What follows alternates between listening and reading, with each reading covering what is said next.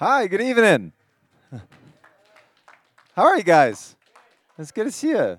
Some friends in the crowd, some familiar faces. My name is Dallas. That was me, if you didn't recognize me. And for the last year, oh, hey, Rochelle, good to see you. For the last year, I've had the opportunity to take over the role of the Joshua director, the Joshua Wilderness Institute director. And I've been here at Hume for about 8 years. Actually, more than that. So I started in 2004 as a lifeguard in Ponderosa, and within about a week, I broke my ankle, and I was living on a full-timer's couch all summer after surgery. But I kept coming back, and so I worked another summer in Ponderosa, and then I went to this program called the Joshua Wilderness Institute.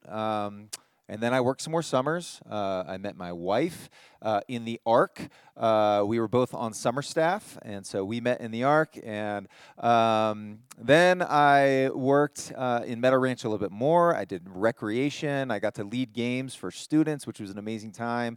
And then I also got to work at Joshua, which is a really cool thing, to be the men's RD at Joshua for a couple of years.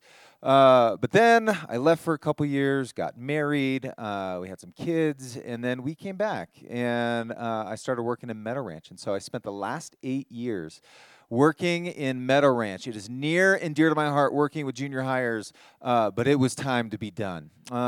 It was time. I understood that the Lord was taking me out of that. So, it was really cool. Last year, I got to have some cool conversations with some of the leadership, and just kind of started having this organic conversation of what would it look like.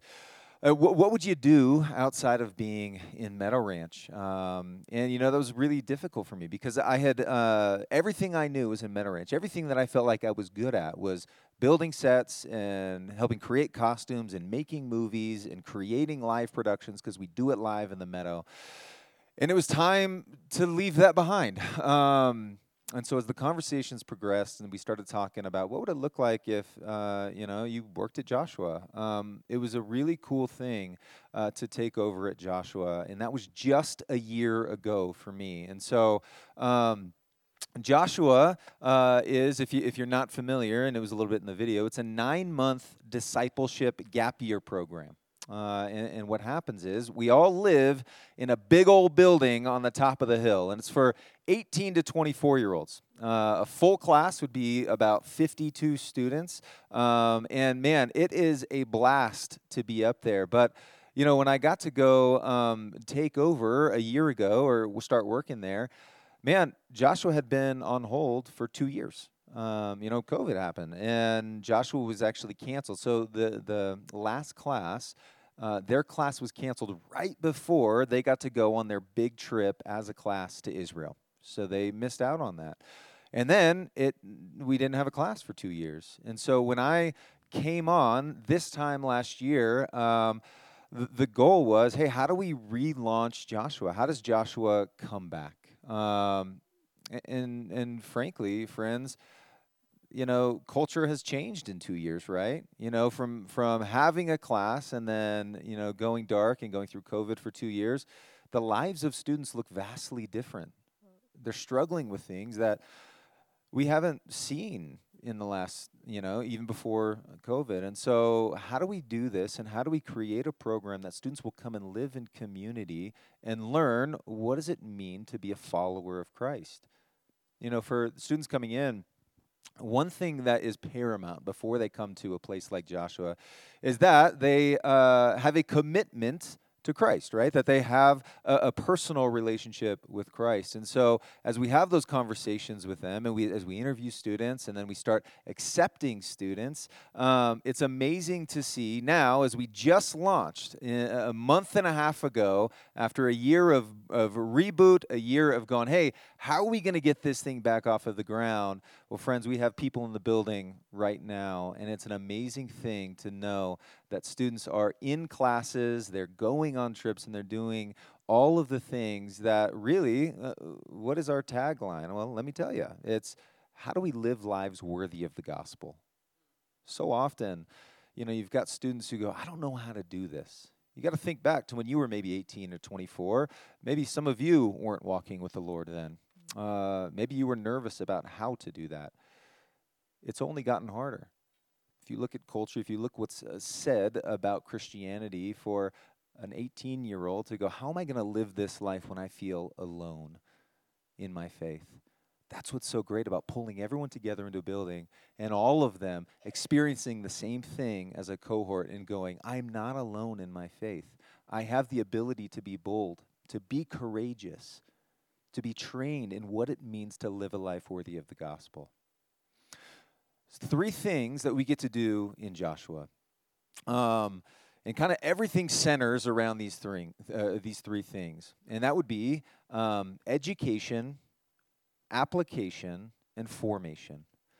So every single morning, we do some education. We have classes in Joshua. One of the things I'm so excited about as we've rebooted Joshua this year is we're working in partnership with a university called Biola. And so the opportunity for students, which is really cool, is if they come to Joshua, they have the opportunity to get up to 12 prior learning credits that can go straight into Biola if they choose to go to Biola. And so those classes that we have in the morning, we have one that I get to teach called Old Testament, which has been so much fun to go through the Old Testament with a bunch of students. And the questions that are asked are awesome. And sometimes they just ask way too many questions about the Nephilim. Just all the time. We have Old Testament, and then we have biblical interpretation and spiritual formation. How do I read Scripture, and then how do I apply it to my life? How do I live this out? I think so often students, they come up in a public school or even in some of the Christian high schools, that they're not learning how to read Scripture. How do you dive in, and then how do you meditate on that so it permeates your heart? And that's what we get to do in that class. We've got another class, New Testament, and then another one called Foundations of Christian Thought. That's going to be for next semester. But it's important to have a class like that because oftentimes students have no idea what it means to think biblically. There's many places that a student could go to learn a lot of facts, right? They can learn facts at any university they go, but we focus on wisdom. You ought to learn how to think through, how to have wisdom so that you can live this life worthy of the gospel, right? So that's what we have in education. There's a couple other classes too. We have a missions class. There's a woman who used to work here named Rachel Kloss. She ran Ponderosa for a while, and she's amazing. But she now lives in Papua New Guinea, and she is a missionary in Papua New Guinea, and she's working on learning how to translate Scripture so that a people group in Papua New Guinea can actually have God's Word in their heart language for the first time. Well, she calls in every single week from Papua New Guinea with a pretty bad internet line, but we get to talk to her and go, what's going on in the hearts and minds of the people of Papua New Guinea as they're getting the gospel for the first time? So we have a missions class as we call missionaries all over the world. We have a disciple-making class led by Art and Becky Melly, if you guys know them. They come up to the building once a week. We have a theology class to learn how do I think about all of this? How do I understand what I believe? Theology is vastly important. So we have a theology class. We also have a little class called Life Skills. You got to think, a lot of these students have spent countless hours on YouTube, on Instagram, and basically just on cell phones. And many of them don't know how to do some very basic things in life, like how to do laundry. There's some guys specifically very bad at that. How to do laundry, how to change your tire. How to do your taxes. There's a lot of how-tos, and we think that it's important to understand and to learn how to do those things because not just so that you can learn how to do it, but here's the deal. Every single one of these students, at some point, are probably going to live in an apartment building with a laundromat. And if they know how to do laundry, what does that mean? They can help someone who doesn't know how. And what does that mean? They can share the gospel.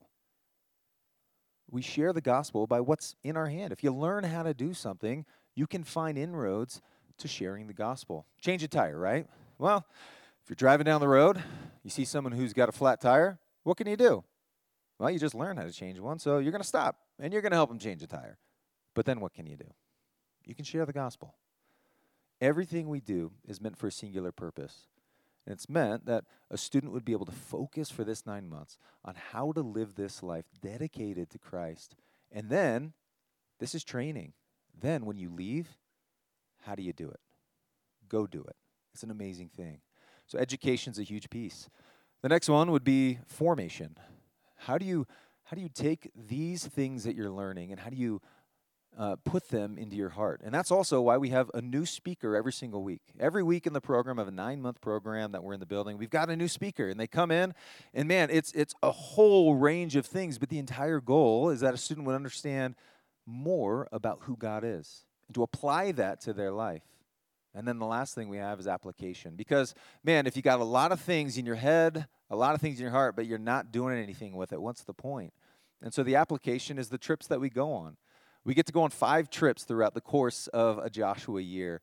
We've actually already gone on 2. So we go to Wildwood, and man, that is a big kickoff. It's the first week. They don't know they're going to go. It's the day after they move into the program. We bring them all into the great room, a big hall in the building. We say, hey, pack your bag. We're going on a hike, and we take them out for a week, and they have no idea it's coming, and it's hysterical. And the girls are all trying to stuff makeup in their bags, and you're like, it's not going to matter. We black the mirrors out. You can't even see yourself.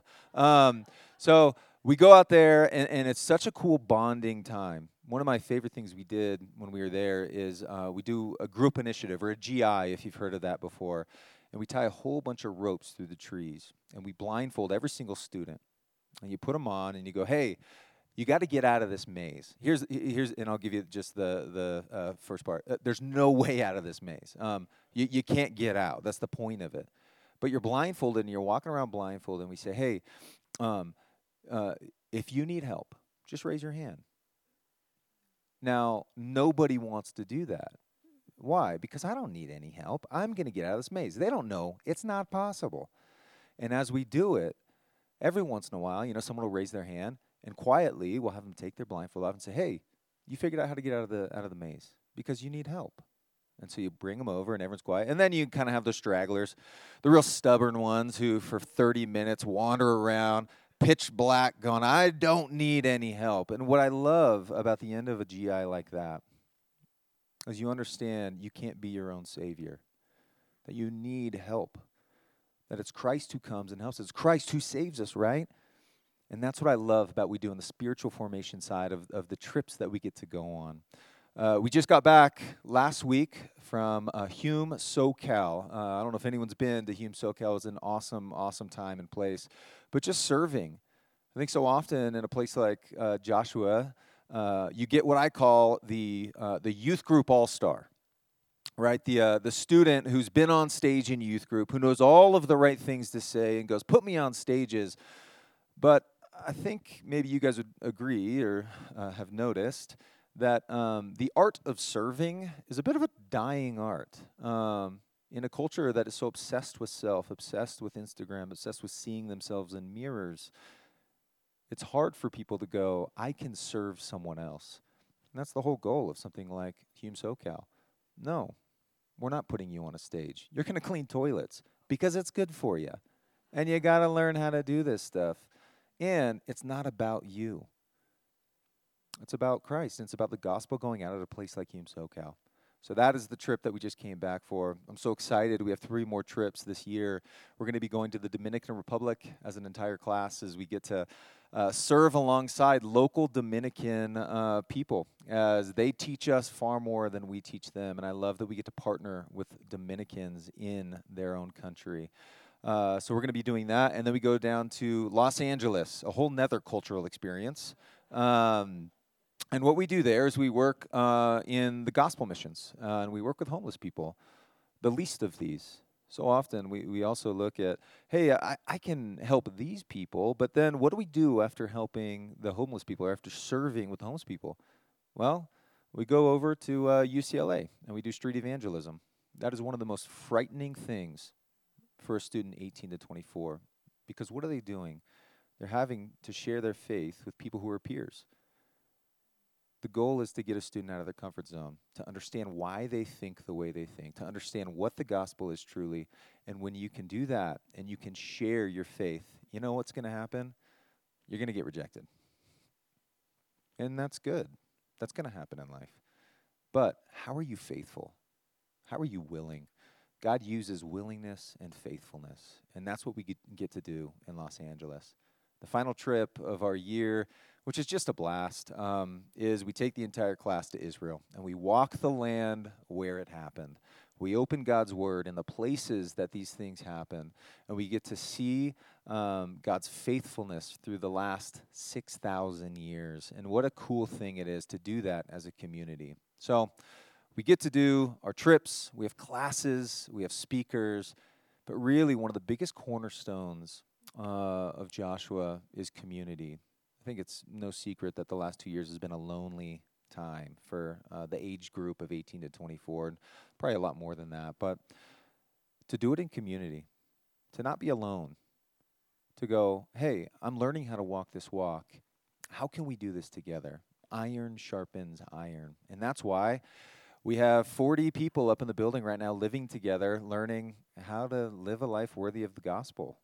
You know, one of the things that students are struggling with right now is they have, over the course of their time in Joshua, they have to memorize the entire book of Philippians, which is difficult. That's very difficult.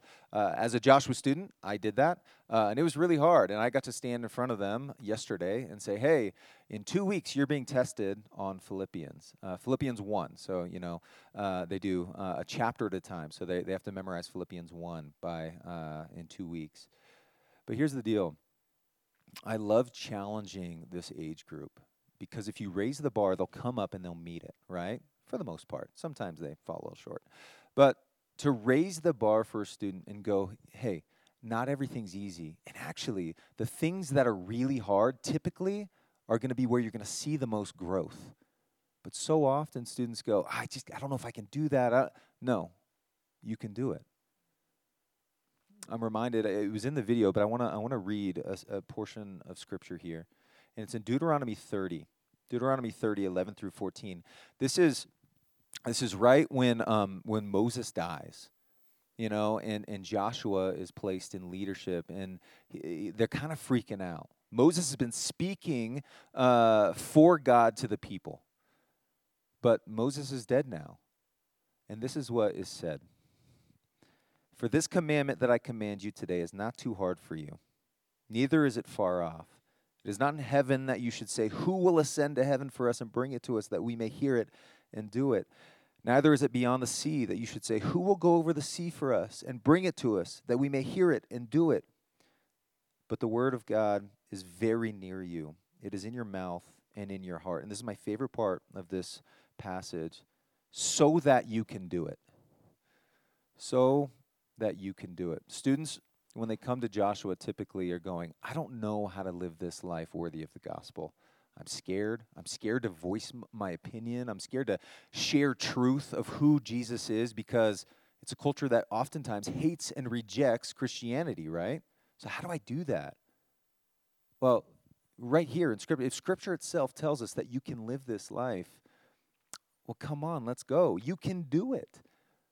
You don't need a Moses to ascend across the sea. You don't need to ascend into heaven to bring God's word down to you. The word of God is very near you. It's in your mouth and in your heart so that you can do it. Oftentimes, students are in this age bracket so scared, so nervous about, am I making the wrong decision? Am I doing the right thing? Am I within God's will? And I have so many conversations in my office of students going, I don't know what to do next. How do I do this? And you go, you be faithful. In the hard things, you be faithful. And then you do what you want.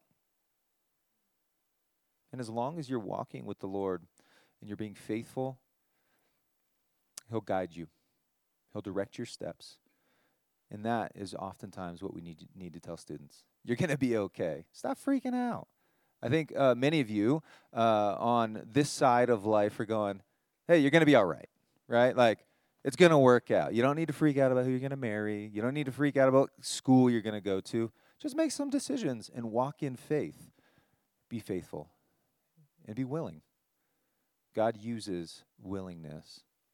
The name of Joshua is really interesting and why Joshua was chosen for the program. In Numbers 13 and 14, Moses sends out scouts into the land of Canaan and to go out and to go, hey, can we take this land? Hey, send them out. We want to see what we're looking at here. And 12 of them go out, right? And they check the land, and then they come back. And what happens? There's 10 of them who say what? We can't do that. We can't take it. No, because what's there? Nephilim. The Joshua students freak out about that. There's Nephilim in the land, and we're scared to death. And what do we look like to the people of Canaan? Grasshoppers. We look like grasshoppers. But something happens. Someone speaks up. There's two people who are left, and one of them speaks up. Who is that? No, trick question. Caleb. Caleb speaks up in 13. Sorry, I got you on that one. Caleb speaks up. And what does he say? We can take the land. It is ours to take. God has given it to us. Let us walk in trust. Let us walk in faith. We can take the land. Who doesn't speak up? Joshua. He sits there kind of kicking rocks silently. But then, in Numbers 14, something changes. I think that Caleb had a conversation with him. He was like, hey, come on, man. Like, I need some support. I need some help here. There's 10 people saying that we're grasshoppers, and you just aren't saying anything. But we see him speak up in Numbers 14. And what does he say? He says, no, we can. We can take this land. The reason that Joshua was named Joshua and not Caleb is because oftentimes students aren't the first ones to speak up. We're not always looking for the perfect student. We're looking for the ones who eventually are faithful. Maybe they're scared to speak up the first time, but with a little bit of guiding, and that's what we do in Joshua, a little bit of guiding, maybe then they'll speak up. And then what happens? Well, it wasn't Caleb who was chosen to lead the Israelites into the promised land, was it? It was Joshua, the guy who wouldn't speak up the first time. But then he speaks up, and God chooses him to head all of Israel into the promised land. That's who Joshua's for. The Joshua Wilderness Institute is for the student who goes, hey, I don't have all the answers. I'm probably not the best. I don't really know how to do a lot of this stuff. But man, I'm willing. And how will God use that student who doesn't have all the answers, doesn't know how to do everything just right? It's been a really cool last month and a half. It's been cool to see how God has worked in the lives of students. It's been cool to see how God has worked in the lives of staff. I can tell you this, and I said it a little bit earlier, I knew how to do my job previously. I was really good at running Meadow Ranch. I'm not really that good at this.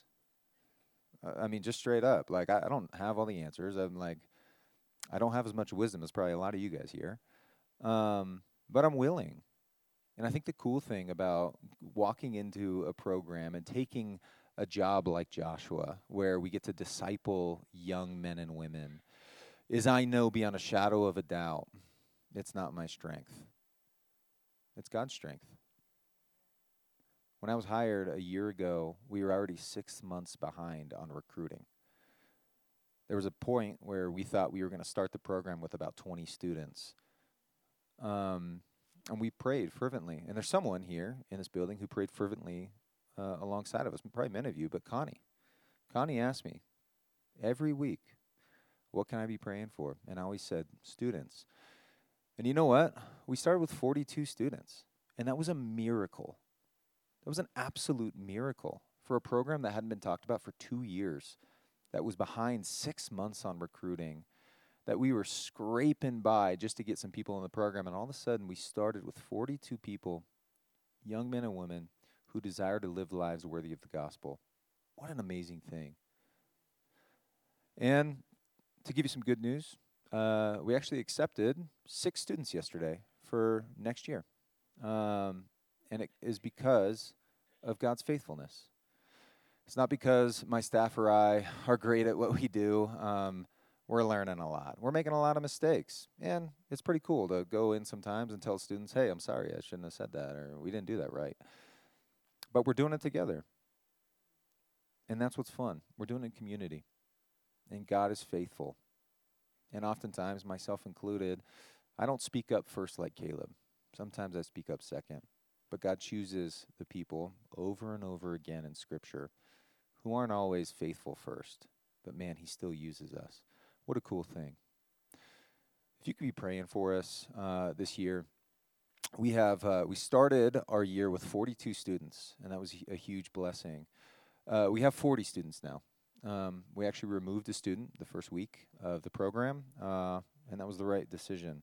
And we had a student who decided this commitment was too much for her, and so she left on Monday.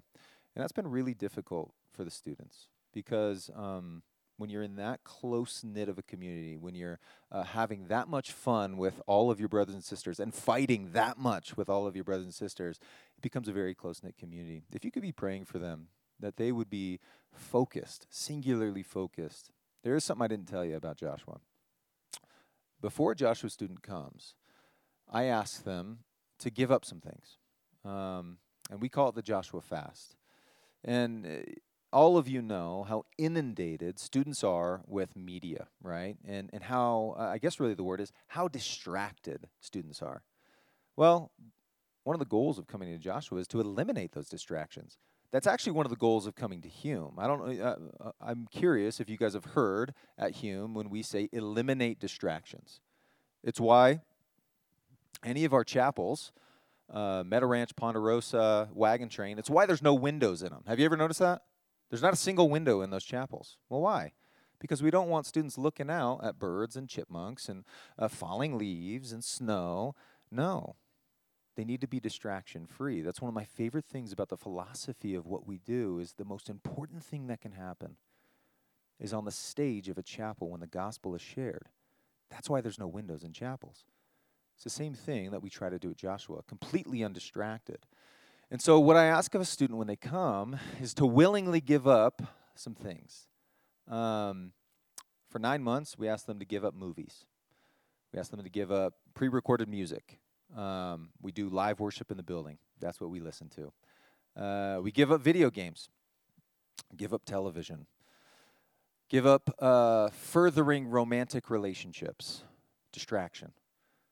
And we ask them to give up social media, to delete their social media accounts, all of them. Kind of hit them where it hurts right there. And the goal is that they would be completely focused on one thing, a singular focus. How do I have a relationship with Christ? That's it. And they're struggling with it, truthfully.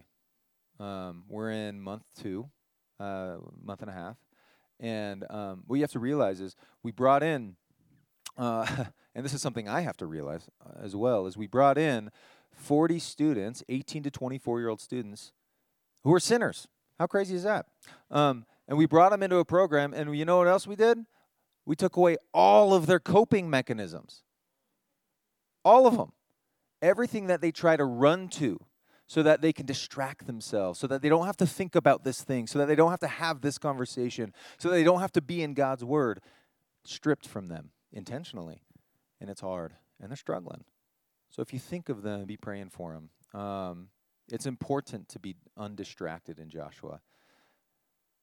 Pray for them that they'd be undistracted. Pray that they would be attentive in class. Pray beyond anything else that the Word of God would permeate their hearts and that they would understand more clearly how to live a life worthy of the gospel. That's why Joshua exists. And honestly, friends, it's needed now more than ever. So be praying for 40, 18 to 24-year-olds on the top of this hill who are just going through it right now. But man, I can't wait to see how God uses them. I can't wait to see the fruit that comes, just like in my life. You know, I was a Joshua student. I grew up as a missionary kid. You know what? I gave my life to the Lord in Joshua.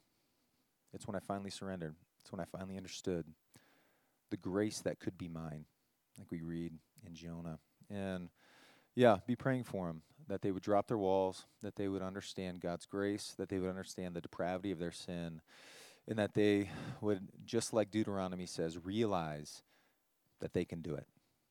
So that's what I have for you guys tonight. Hey, can I pray, or are you going to come up, Tim? Great. Heavenly Father, we're so thankful. We're so thankful for these men and women who are here this weekend. God, so many of them that I know who have prayed for this place. God, who have been faithful in their lives. And Lord, I pray that this is just a week of glorifying you, God, that it would be you who would be praised. God, that it wouldn't be about how great Hume Lake is, but it would be about how great you are for using this place. God, I pray for Joshua students who, Lord, oftentimes don't want to leave their life behind, even though they've committed to doing it. God, that you would convict, and that you would work in their lives so that it's you who is seen. And Lord, we're so thankful for the opportunity to be running Joshua again. So thankful for the opportunity to see life change in students. God, I pray, yeah, just that you would continue to work in all of our lives. And God, that you would be made known and that we would not seek accolade or seek to be placed in front, but God, that it's you who is above all things. God, we love you in your name. Amen. Thanks, guys.